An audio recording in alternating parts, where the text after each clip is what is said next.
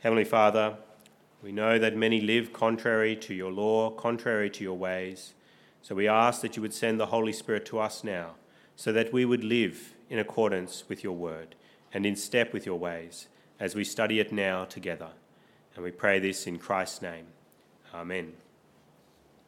This morning we continue our series in the book of Joel, and it's been interesting to see what the Lord said so many years ago to the people of Israel through the prophet Joel. What have we seen? Well, we've seen the terrible devastation that came upon the land of Israel, devastation that came through locusts, swarm after swarm of locusts devoured all that was living in the land, all the plants in the land. We also saw that fire had come in some way and destroyed much of the land as well. But we also saw the Israelites had turned to the Lord, that they were encouraged to repent, to rend their hearts and not their garments, to come to God in repentance and ask the Lord to take away their suffering. And God then promised to take away their enemies, to take away the locusts from the land and to restore the land, to send abundant harvests in the future, to send grain and new wine and oil, that he would provide for the needy land. And last week, when we looked at this passage together, we saw that God also promised to send the Holy Spirit, that in later days he would send the Holy Spirit upon God's people. We see that in verse 28 of Joel chapter 2, the passage that we started reading today. It says, "And afterward I'll pour out my Spirit on all people." That the Holy Spirit was given to God's people so that they would have knowledge of him. We saw that in the way that it says, "Your sons and daughters will prophesy, your old men will dream dreams, and your young men will see visions." That the Holy Spirit comes with knowledge of God for his people. But what else will happen in these later days? What does the prophet Joel say will happen in the later days? Not just that the Holy Spirit will be given, but something else will be given. What is that? Well, there will be signs that are given of the great and dreadful day of the Lord that is coming. We see that in verse 30. It says, "I will show wonders in the heavens and on the earth, blood and fire and billows of smoke. The sun will be turned to darkness and the moon to blood before the coming of the great and dreadful day of the Lord." The Lord promises to give signs of this terrible day of the Lord that is coming. In verse 30 it says, "I will show wonders." This word wonders can be translated as the word signs. In the New Testament we see the idea of signs and wonders, these miraculous sort of events happening, that God is going to give signs and wonders of this terrible day of the Lord that is coming. What are these signs that he's going to give? What signifies the terrible day of the Lord? Well, we see there in verse 30 it says that he will give blood, that bloodshed will come as a sign of the terrible and great day of the Lord. And what else? It'll be signs of fire and billows of smoke. These are the signs that are given on earth. It says there in verse 30, "I will show wonders in the heavens and on the earth, blood and fire and billows of smoke." But there's also signs given in the heavens. Verse 31, "The sun will be turned to darkness and the moon to blood before the coming of the great and dreadful day of the Lord." What do these things signify then? The terrible day of the Lord. And what is that terrible day of the Lord going to be? Well, what do we associate usually with blood and fire and billows of smoke? We associate these things with war. We associate these with things with battles. Blood and fire and billows of smoke come with war. If you look at war-torn nations, there's fire ravaging them, there's bloodshed, and there's billows of smoke. You say, but what about this signs that are in the heavens of the sun will be turned to darkness and the moon to blood? How is that shown today? How do we see signs of this even now? Does the sun really turn to darkness and the moon to blood before the coming and the great and terrible day of the Lord? Well, there's different ideas given by the commentators here. They talk about eclipses of the sun, this kind of thing. But I think we in Australia, we know all about the sun being darkened, and we know all about moon turning to blood. Why? Well, we have bushfires. And we know that when smoke comes in great abundance to even a city like Sydney, the moon turns to blood. It goes red at night because of the refraction of the light. And the sun is darkened through the day because of the billows of smoke. And so for us, it's natural to understand this. And for those who are in a war-torn nation where there's fires ravaging through the city, like really burning, they know what it is for the sun to be darkened because of a war. They know what it is for the moon at night to even be reddened, to look like blood because of the war that's raging within their city. But why is God bringing such war? Why is he bringing blood and fire? Well, it's because of sin. Why? Well, what is sin? Sin is a declaration of war against God. That is what sin is. It's a declaration of war on God by man. When we rebel against God, when we break his laws, we are declaring war on God. And what does God do in response? Well, he declares war on us. We have picked a fight with him, and so he will punish us accordingly. And how does he punish? Well, it's with bloodshed. It's with fire. It's with billows of smoke. And we see this again and again in the Bible. One of the clear examples in the Old Testament is with the Egyptians. It's a clear case of sin equals punishment from God. As the Egyptians, and particularly Pharaoh as a representative of Egypt, he disobeyed God's direct command to let his people go. What did God do? Well, he brought plagues of locusts. He brought blood into the Nile. He turned the Nile into blood, and he darkened the sun. These things that are spoken of here in Joel chapter 2, we see them being done to the Egyptians. Why? Because they declared war on God. They would not submit to God, and so God punished them accordingly. So when is this great and terrible day of the Lord? When is this great and terrible day of the Lord that these signs are given in the Bible and, of course, through history? Well, what are the signs pointing to? It's pointing to Judgment Day. That is the great and terrible day of the Lord, where these things that are warning signs given here in Joel chapter 2, and then we see them again through history, they are going to be fulfilled in a way that have never been seen before. And we see this in the book of Revelation. In Revelation chapter 6, verse 12, we read, "The sun turned black, like sackcloth made of goat hair. The whole moon turned blood red, and the stars in the sky fell to the earth, as late figs drop from a fig tree when shaken by a strong wind. The sky receded like a scroll, rolling up, and every mountain and island was removed from its place." Very clear fulfillment of the promise that is coming. These signs that are given in Joel 2 are just precursory to the great and terrible day of the Lord, where these things will be magnified in a way that has never been seen before, where the heavens will be shaken in a way that has never been seen before. But will there be smoke and fire on that great and terrible day? Yes. Look with me at Revelation chapter 14. Revelation chapter 14, page 1225, where we see this passage fulfilled to the utmost. Revelation chapter 14, and we'll read from verse 9, page 1225 if you have a church Bible. Revelation chapter 14, reading from verse 9, where we read, "A third angel followed them and said in a loud voice, 'If anyone worships the beast and his image and receives his mark on the forehead or on the hand, he too will drink of the wine of God's fury, which has been poured full strength into the cup of his wrath. He will be tormented with burning sulfur in the presence of the holy angels and of the Lamb, and the smoke of their torment rises forever and ever. There is no rest day or night for those who worship the beast and his image, or for anyone who receives the mark of his name.'" Here we see billows of smoke, of burning sulfur on the great and terrible day of the Lord. But is there bloodshed, as is foretold in Joel 2? Yes. Look with me at verse 17. Verse 17 of the same chapter. "Another angel came out of the temple in heaven, and he too had a sharp sickle. Still another angel who had charge of the fire came from the altar and called in a loud voice to him who had the sharp sickle, 'Take your sharp sickle and gather the clusters of grapes from the earth's vines, because its grapes are ripe.' The angel swung his sickle on the earth, gathered its grapes, and threw them into the great winepress of God's wrath.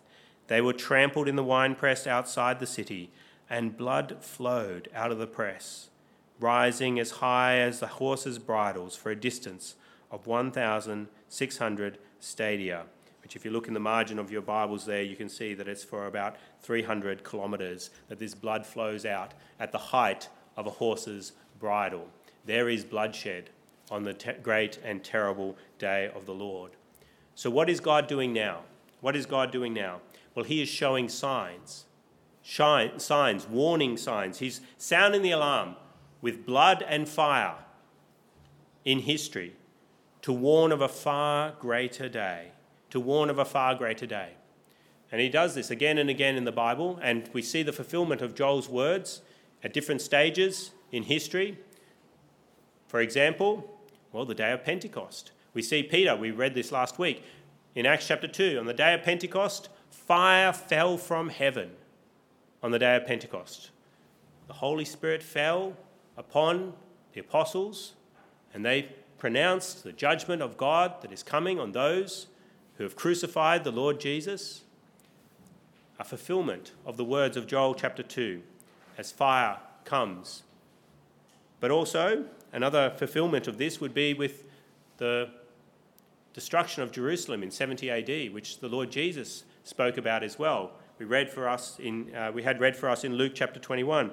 In Luke chapter 21, turn with me again there, Luke chapter 21, where we see the words of Joel the prophet echoed by the Lord Jesus Christ himself in many ways. Verse 20 of Luke chapter 21, where we read, the Lord Jesus says, "When you see Jerusalem being surrounded by armies, you will know that its desolation is near.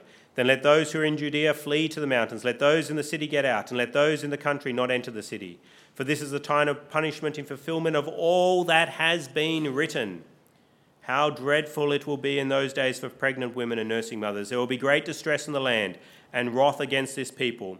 They will fall by the sword and will be taken as prisoners to all the nations. Jerusalem will be trampled on by the Gentiles until the times of the Gentiles are fulfilled. There will be signs in the sun, moon, and stars. On the earth, nations will be in anguish and perplexity at the roaring and tossing of the sea. Men will faint from terror, apprehensive of what is coming on the world, for the heavenly bodies will be shaken." Here we see Jesus clearly saying that the destruction of Jerusalem, which we know happened in AD 70, a few decades after the Lord Jesus spoke, is a fulfillment of the prophecies of people like the prophet Joel, and pointing to that terrible day of the Lord that is to come.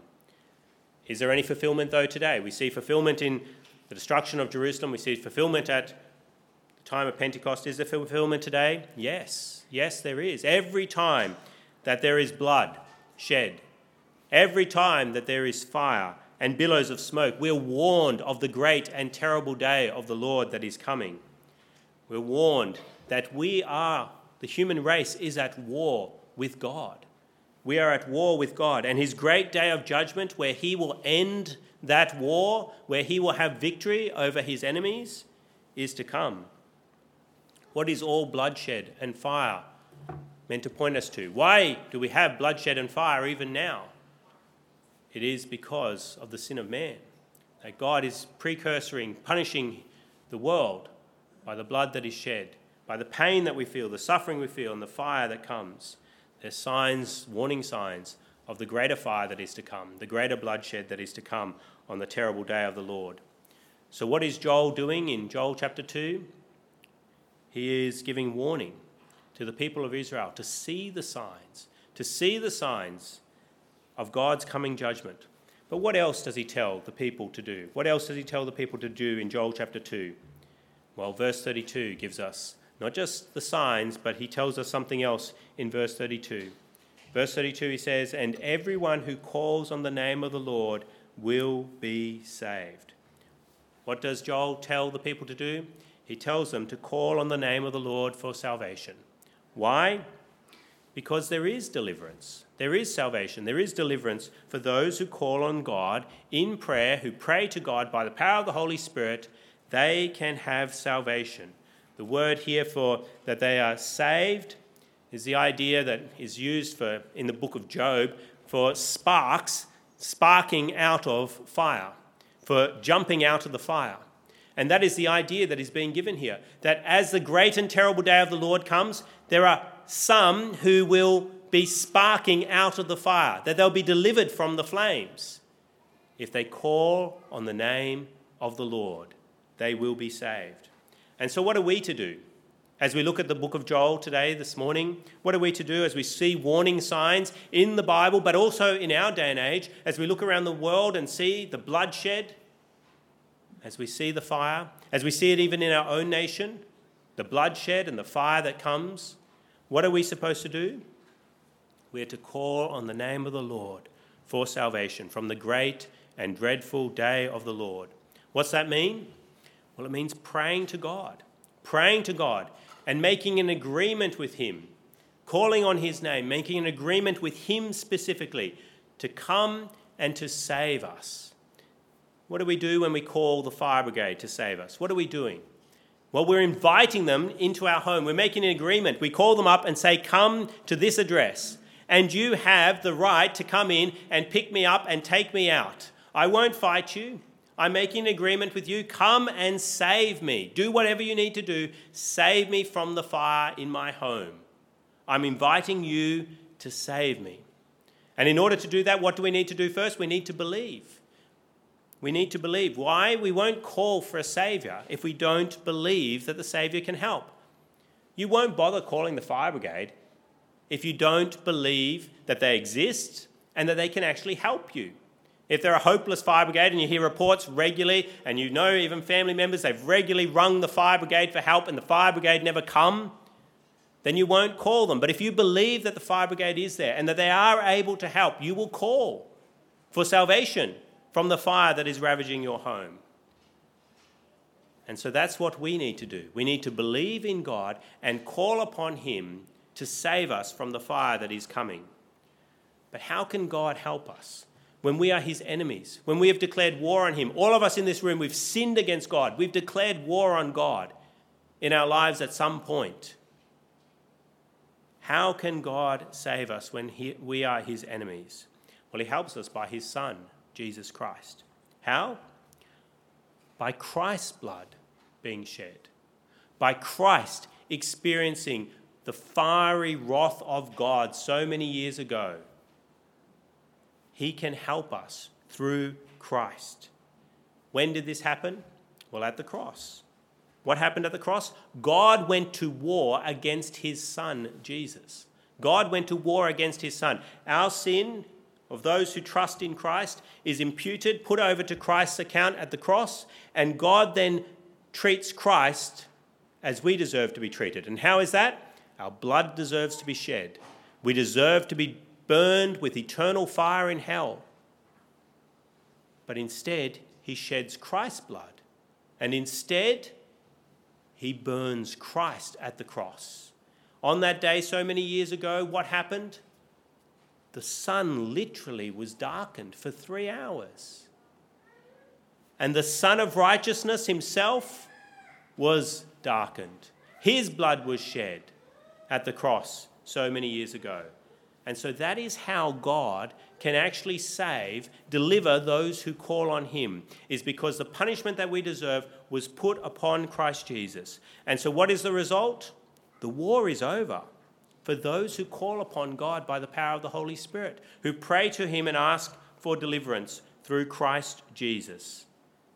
How do we know that the war is over? Because Christ at the cross, what does he cry?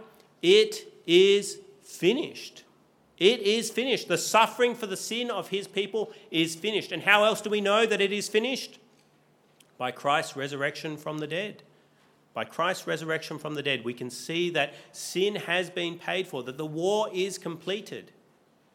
Peter makes much of that in his sermon at Pentecost. He reads out the words of Joel to the people, talks about the death of the Lord Jesus, and then he tells the people that this one that you crucified, he is the Christ. How do we know this? Because the Lord God raised him from the dead, that his body did not see decay.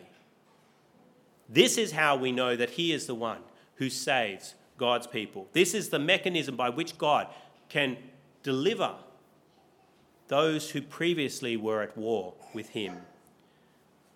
So won't you call on God today? Or will you be like much of humanity? Much of humanity. How so? Well, what is much of the human race like today? They're like people living in an apartment building. How so? The fire alarm is going, but they don't act. Why? Well, they've heard alarms before, and nothing ever happened to them. Things did happen to other people, but not to them. And so their fire alarm is sounding, but they're not going to act. You say, surely people don't do this. And surely people don't do this when they hear of the great and terrible day of the Lord that is coming, which we read from Revelation. When people hear of that day and hear about a winepress with blood flowing out of it for kilometers, when they hear of the fire and the billows of smoke, the burning sulfur, surely they will call upon the name of the Lord. When they hear of God's judgment coming, surely they will repent. But people do not. And one of the great examples of this is given for us in Scripture. Where? In the days of Noah. In the days of Noah. We sometimes treat Noah and his ark like a cute bedtime story that you read to the kids. And all the animals going into the ark and them going for a sail and you on the sea. And you buy for your kids a little Noah's ark for them to have in the bathtub. And they can float it around and relive the story. But it's a terrible, terrible day of judgment when the flood waters came across the earth. It's not a cute bedtime story. The wickedness of men was so great, we read in Genesis chapter 6, that God had to basically start again with the human race with just 8 people because of the wickedness of man. And people scoffed at Noah and would not believe that there was this terrible day of judgment coming with water. We see this in the book of 2 Peter. Turn with me to 2 Peter chapter 3. It's found on page 1205. 1205. 2 Peter chapter 3. Look with me at verse 3. Verse 3 of 2 Peter chapter 3, page 1205. Where the Apostle Peter says, "First of all, you must understand that in the last days scoffers will come, scoffing and following their own evil desires. They will say, 'Where is this coming he promised? Ever since our fathers died, everything goes on as it has since the beginning of creation.' But they deliberately forget that long ago by God's word the heavens existed and the earth was formed out of water and by water. By these waters also the world of that time was deluged and destroyed. By the same word the present heavens and earth are reserved for fire, being kept for the day of judgment and destruction of ungodly men. But do not forget this one thing, dear friends. With the Lord a day is like 1,000 years, and 1,000 years are like a day. The Lord is not slow in keeping his promise, as some understand slowness. He is patient with you, not wanting anyone to perish, but everyone to come to repentance. But the day of the Lord will come like a thief. The heavens will disappear with a roar. The elements will be destroyed by fire, and the earth and everything in it will be laid bare." We see Apostle Peter making this connection between the flood of Noah and the destruction that is to come. It was a destruction with water that people did not heed the warning about, and people forget that warning that was given so many years ago. We're descendants of Noah.